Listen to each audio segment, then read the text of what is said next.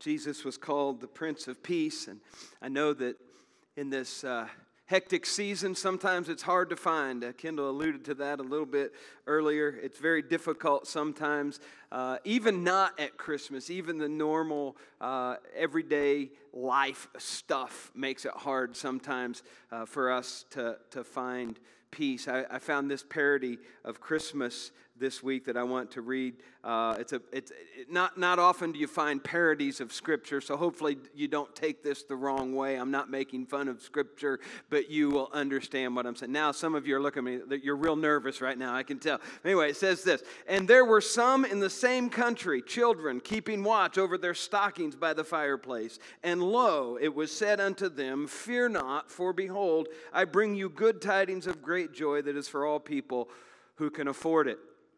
For there will be given great feasts of turkey, dressing and cake and many presents, and this shall be a sign to you. You shall find the presents wrapped in bright paper, lying beneath a tree, adorned with tinsel, colored with balls and lights. And suddenly there will be with you a multitude of relatives and friends, praising you and saying, Thank you so much. This is just what I wanted. And it shall come to pass, as the friends and relatives have gone their way to their own homes, the parents shall say to one another, What a mess we have to clean up. I'm tired. Let's go to bed. We'll pick it up tomorrow."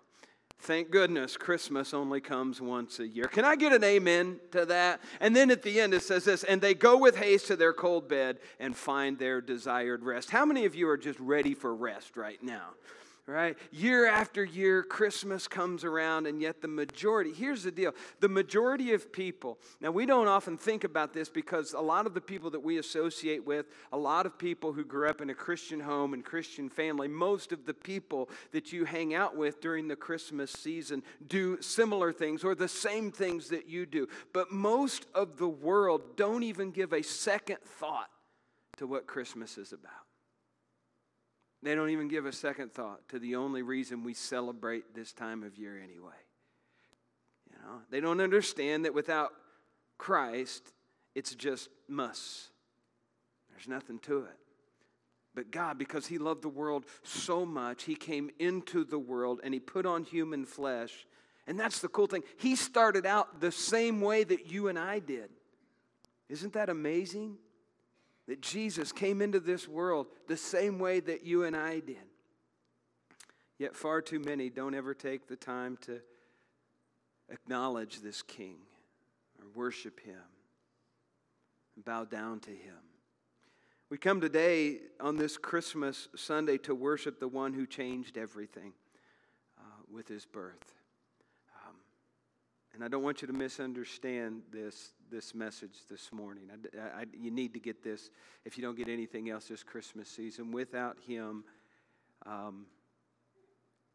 coming and doing what He did, coming as a baby like He did, He wouldn't have been able to do everything else that He did while He walked the earth. Right? He lived a perfect life. He had to be born like us. He lived a perfect life. He died the death that we deserve on the old rugged cross. 3 days later, He rose from the grave. And because of this, we have hope, and we have peace, and we have joy, and we have love for one another. And this morning, as we wrap up this Christmas series, we're going to do a recap of what we've talked about this last month. And now what I don't want you to do, I don't want you to zone out right now thinking, okay, this is just review, so I don't have to pay attention. You need to pay attention because next Sunday there's going to be a test. All right? You think I'm joking, right? There's really good. No, there's not. We just want to make sure that this very important message of why He came is with us, not just this time of year, but every single day of our lives. And over the past 4 weeks, we've been talking about the coming of Christ, what Advent is about, the coming of the Christ, but it also points to His coming again when He returns to take us home. And this Christmas story, it's a powerful, incredible story. It's filled with wonder. It's filled with miracles. It's filled with stuff that happens in our everyday lives as well. It's the story of Jesus coming to earth and giving us the most wonderful gift for all of eternity. And we've walked through various parts of the Christmas story. And as we've walked through these different parts of the story, we've seen these different characters. We've taken a look at how the lives of certain individuals were changed whenever they came into contact with the Christ child. And that's what I want for you. Your life should be different. Since you came to know Jesus, your life should be different than it used to be. Since you've encountered Jesus. I would even go so far as to say, if your life is not different now than it was before you encountered Jesus, then you haven't really encountered Jesus. You've just become a part of a church. And that's a huge difference. Your life should be different. And we see that He brings hope, and He brings joy, and He brings love, and He brings peace into the lives of these people in the Christmas story, and He can do the exact same thing for every single one of us today who are in this place and those who are watching. So let's recap this amazing story of God's love for us, and we're going to do so by looking at how the greatest Christmas is found in Jesus, because He gives us hope in our uncertainties. He gives us hope in our uncertainties. Hope is what keeps us alive. Hope is the fuel of faith. It's the fuel of dreams. It's the fuel of possibilities. It's the whisper of maybe, just maybe, this is possible.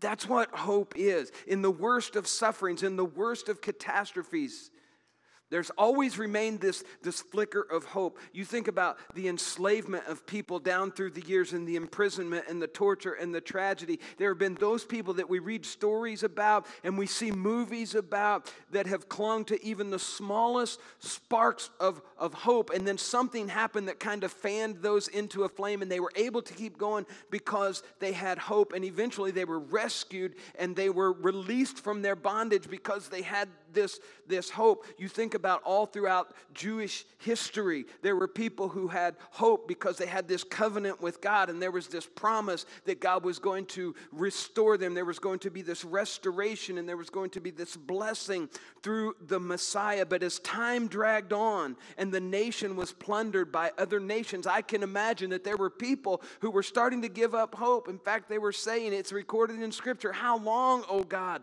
That was the cry of the ancient people as year after year after year, century after century after century passed, and there was still no Messiah. But there were those people among the Jews who kept hope alive. And they lived expectantly that God was going to do what He said He was going to do, that God was going to come through. You remember Simeon and Anna that we talked about a few weeks ago? They encountered the baby Jesus. They had lived their entire lives, long, difficult lives, knowing loss, knowing disappointment. But here's the deal. Even in the midst of their difficult times, they never abandoned hope. They never gave up. And when they saw the baby Jesus when He was about 6 weeks old in the temple, they knew without a doubt that this was the Messiah, that this was the promised one. This was the Son of God. And they were ready and they were waiting for this moment. They were expecting this moment, and they embraced that moment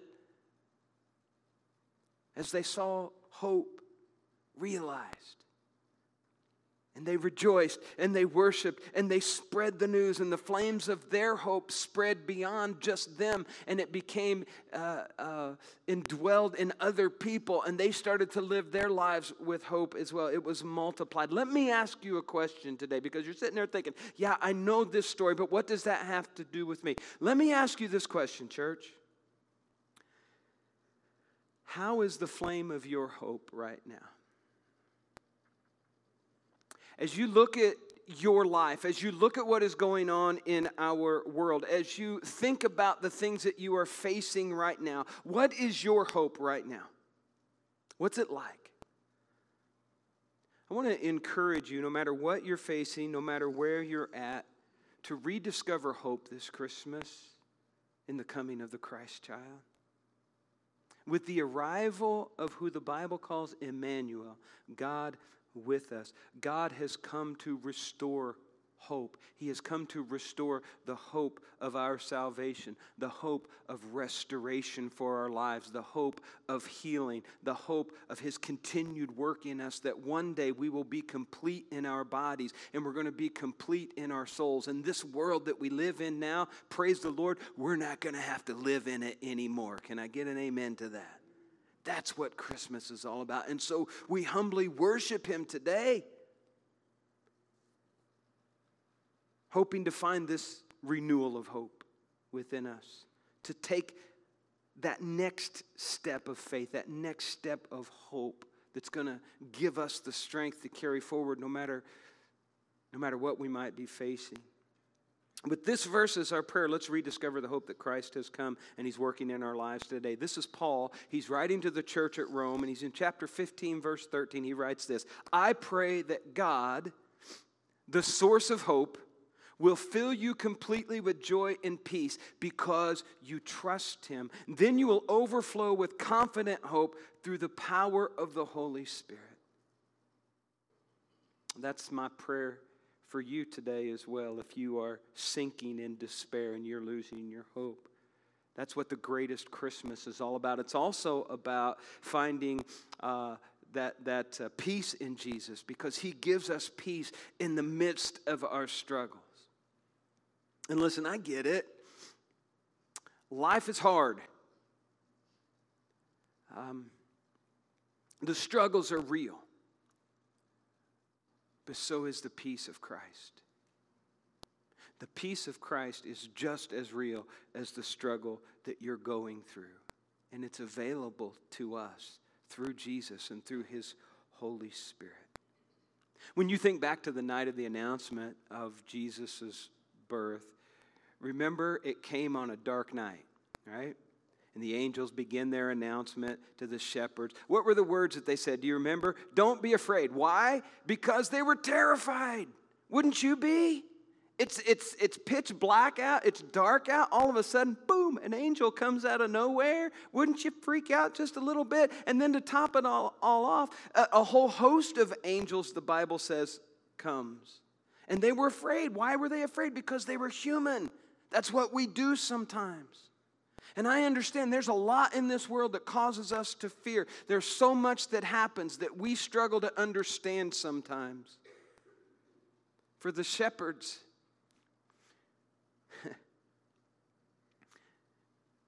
it's amazing that they were even a part of this story. And God shows up in the middle of a night sky through these angels and announces to them that things are going to change. Things are going to be different. Life will be different. Not just for you guys, but for everybody. Luke 10, we saw the kids recite it. I cannot do that. I will read it, okay? But in Jesus, the Prince of Peace, He arrived on earth. This is what it said. But the angel reassured them, don't be afraid, he said. I bring you good news that will bring great, I can't even read it, that will bring great joy to all people. The Savior, yes, the Messiah, the Lord has been born today in Bethlehem in the city of David, and you will recognize Him by this sign. You'll find a baby wrapped snugly in strips of cloth lying in a manger. And suddenly the angel was joined by a vast host of others, the armies of heaven, praising God and saying, glory to God in highest heaven and peace on earth to those with whom God is pleased. Suddenly a great company of the heavenly host appeared with the angel, praising God and saying these things, glory to God in the highest, and on earth peace to those on whom His favor rests. That's an amazing, amazing story. The favor of God is here. Do you understand that? The favor of God is here. It's with humans. The peace of what the Jews called shalom. Remember we talked about this?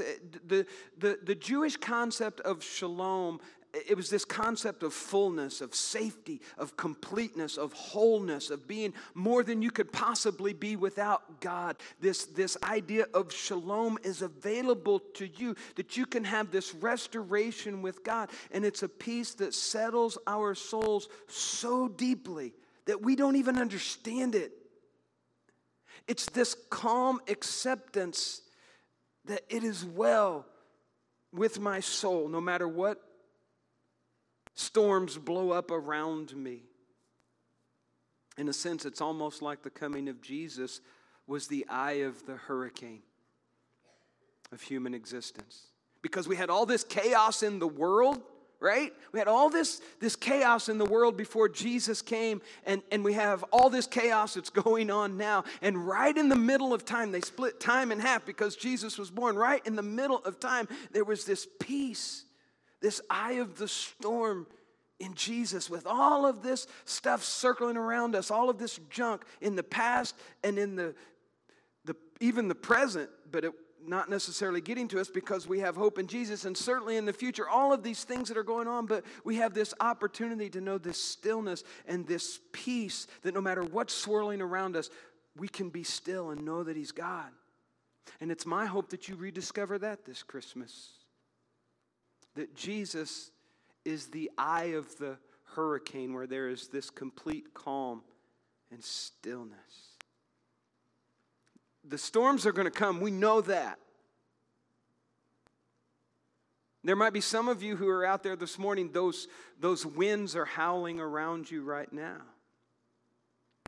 But let me invite you to step into the shelter of the peace of Jesus Christ. Let me encourage you to turn your heart to Christ. Let me encourage you to bring Him your hurts. Bring Him your needs and rediscover that peace that only He can offer. This past week, a friend of mine who's a part of the Indiana Gospel Music Association, in fact, Rich, you might remember him, Rich. He was a part of the group that sang here one Sunday morning, part of a trio. This past week, he has a son who's a pilot in Hawaii, and his job is to transport patients back and forth between the islands because there's not good hospitals on all the islands, and so he has to fly patients back and forth between the islands. Late last week, Rich received a call that his son's plane went missing, and they haven't found the plane, nor any signs of survivors. And I reached out to Rich to let him know that we'd be praying for them. And he said to me, he said, Ron, we're all doing okay. He said, my son was a believer. I had 47 years with a wonderful son. Thank you for your prayers. Now, I hope I never have to experience anything even close to that. But if I ever did, I would hope that I would have that kind of calm assurance and that kind of peace in my life after losing someone like that. Paul says this in Philippians 4. Then you will experience God's peace, which exceeds anything we can understand. His peace will guard your hearts and minds as you live in Christ Jesus. Next, we learn that because Jesus came as a baby on that first Christmas, we can have the greatest Christmas even in the midst of turmoil because we can find joy in the midst of discouragement. Now, I got to admit to you, last week, I was able to find joy in the midst of discouragement. Let me explain. You all know I'm a sports fan, and first of all, last Saturday, we have this highly anticipated matchup between IU and Kansas. I was really excited. I was pumped up. Anybody with me? Okay, a few of us, all right, that's good. And my Hoosiers got absolutely throttled by 22 points. Later that day, the Colts, who are my second favorite football team, blew the largest lead in NFL history when they blew a 35-point advantage to the Minnesota Vikings. Congratulations, Kevin Roth. You're the only person happy about that. And then on Sunday, my favorite football team, the Dallas Cowboys, who many are calling one of the best teams in the league this year, blew a big lead against a very bad Jaguars team. And then Sunday night, I thought, surely the Pacers are going to give me some hope. They're going to bring me some joy. And they lost to the Knicks. They lost too. And I don't know why I let sports get me down so much, but I woke up Monday morning and I saw that IU was still ranked ahead of UK, and that brought me joy. Even in the midst of discouragement. And I'm not even talking to Purdue fans right now. I don't even want to go down that road. I'm not even talking to you. I'm hiding from you. So Jamie, I do not want to talk to you after the service, all right? But in all seriousness, we all have those times. We have those days. We have those weeks. We have those years. Maybe you've had a life where it's discouragement after discouragement after discouragement. But even through all of that, Christ can fill you with his joy that defies our circumstances. King David wrote this in the Psalms, for his anger lasts only a moment, but his favor lasts a lifetime. Weeping may last through the night, but joy comes in the morning. And sometimes that night can feel so long. Sometimes it's night after night after night as we try to carry on.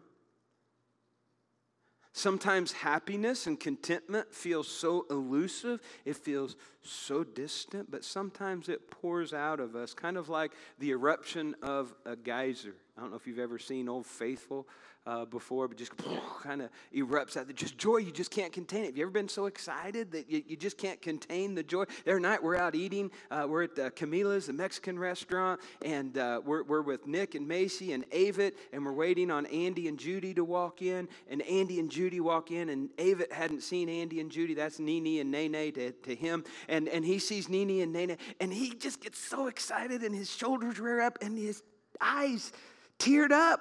He was so happy because he hadn't seen him in a few days because he'd been sick and they kind of staying away and they weren't feeling well. And he was just he had so much joy that he couldn't contain it. That's the kind of joy that I think God wants us to have in our lives, even in the midst of disappointment.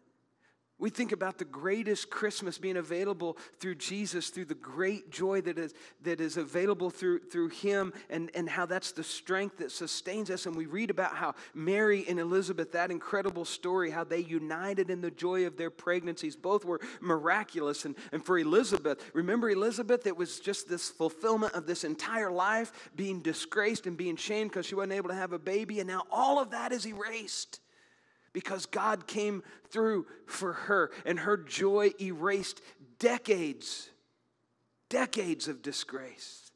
For Mary, she sees her cousin, and she becomes filled with joy because finally she sees someone who gets it, who understands that her pregnancy is miraculous as well, because she knows what she's about to face when she goes back. And people start talking about, here's this young unwed girl, and here's this Joseph guy, and the rumors were swirling. Surely Mary knew she was going to face scorn and disbelief and misunderstanding, but then she encounters Elizabeth, and between the two of them, they're able to have this joy.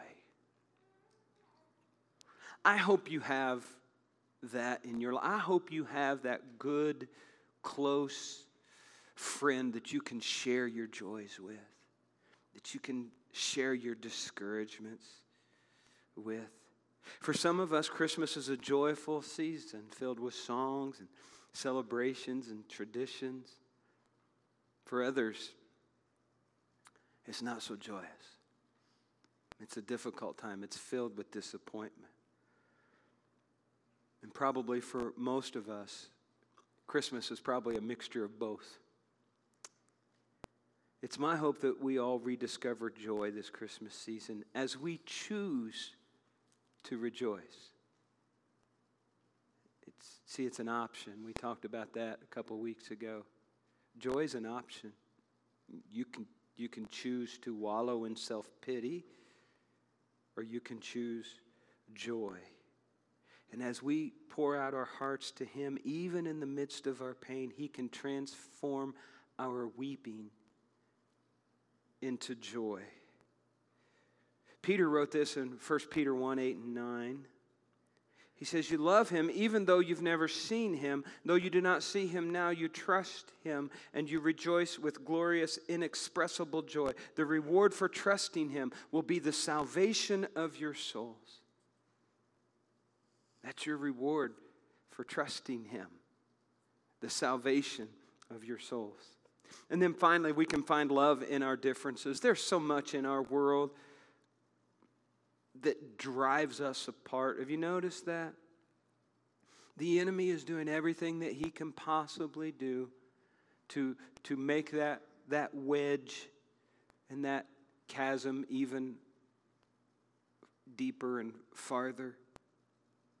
No. But let me encourage you that the love of Christ runs deeper than any of those divisions. If we start to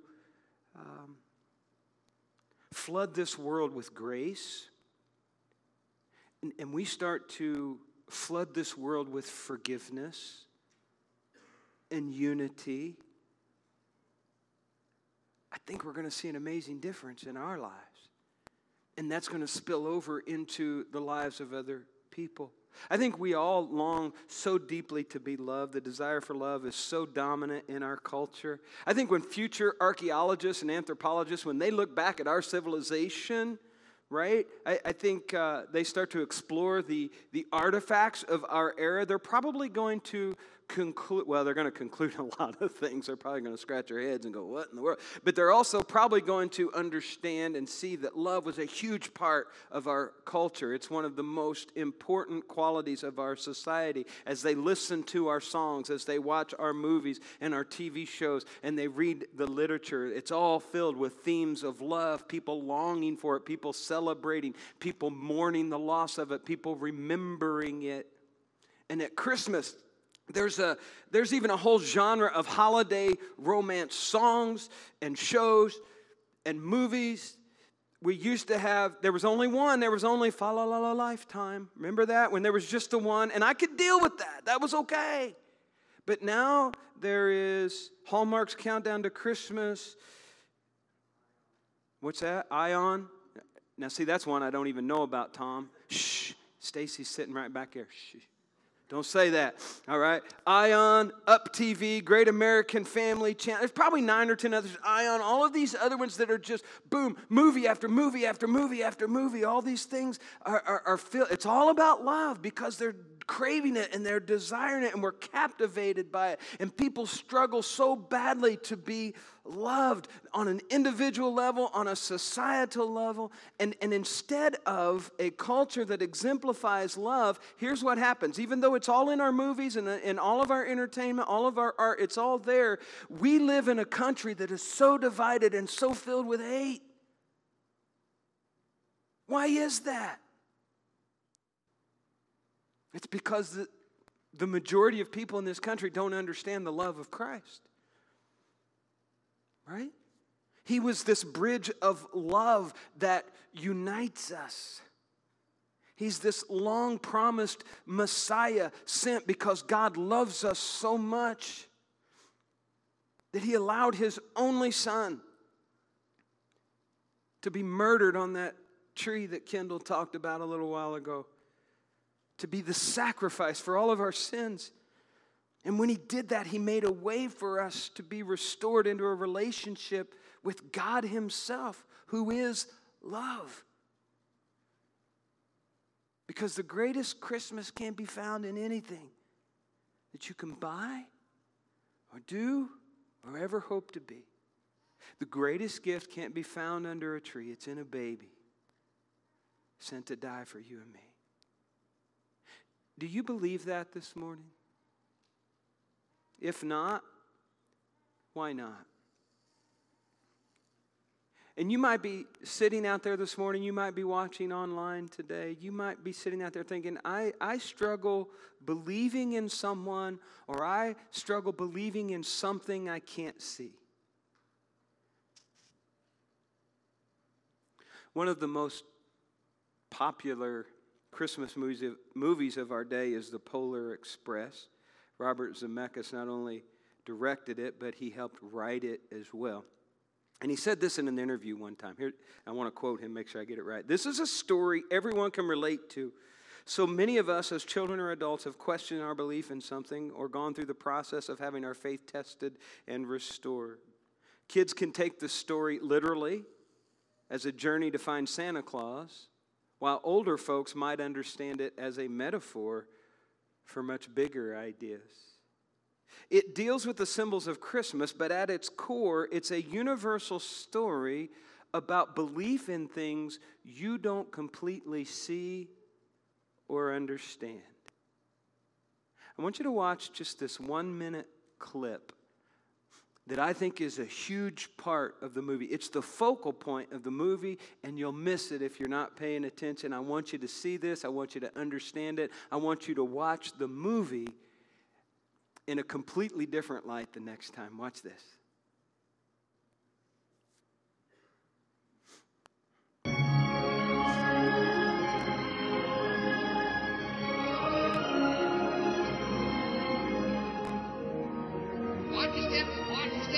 Walking up here, it's mighty slick, I tell you. What? There you go. What did I tell you? Years ago, on my first Christmas Eve run, I was up on the roof making my rounds when I slipped on the ice myself. I reached out for a hand iron, but it broke off. I slid and fell, and yet I did not fall off this train. Someone saved you? Or something. An angel. Maybe. Wait. Well, what did he look like? Did you see him? No, sir. But sometimes seeing is believing. And sometimes the most real things in the world are the things we can't see.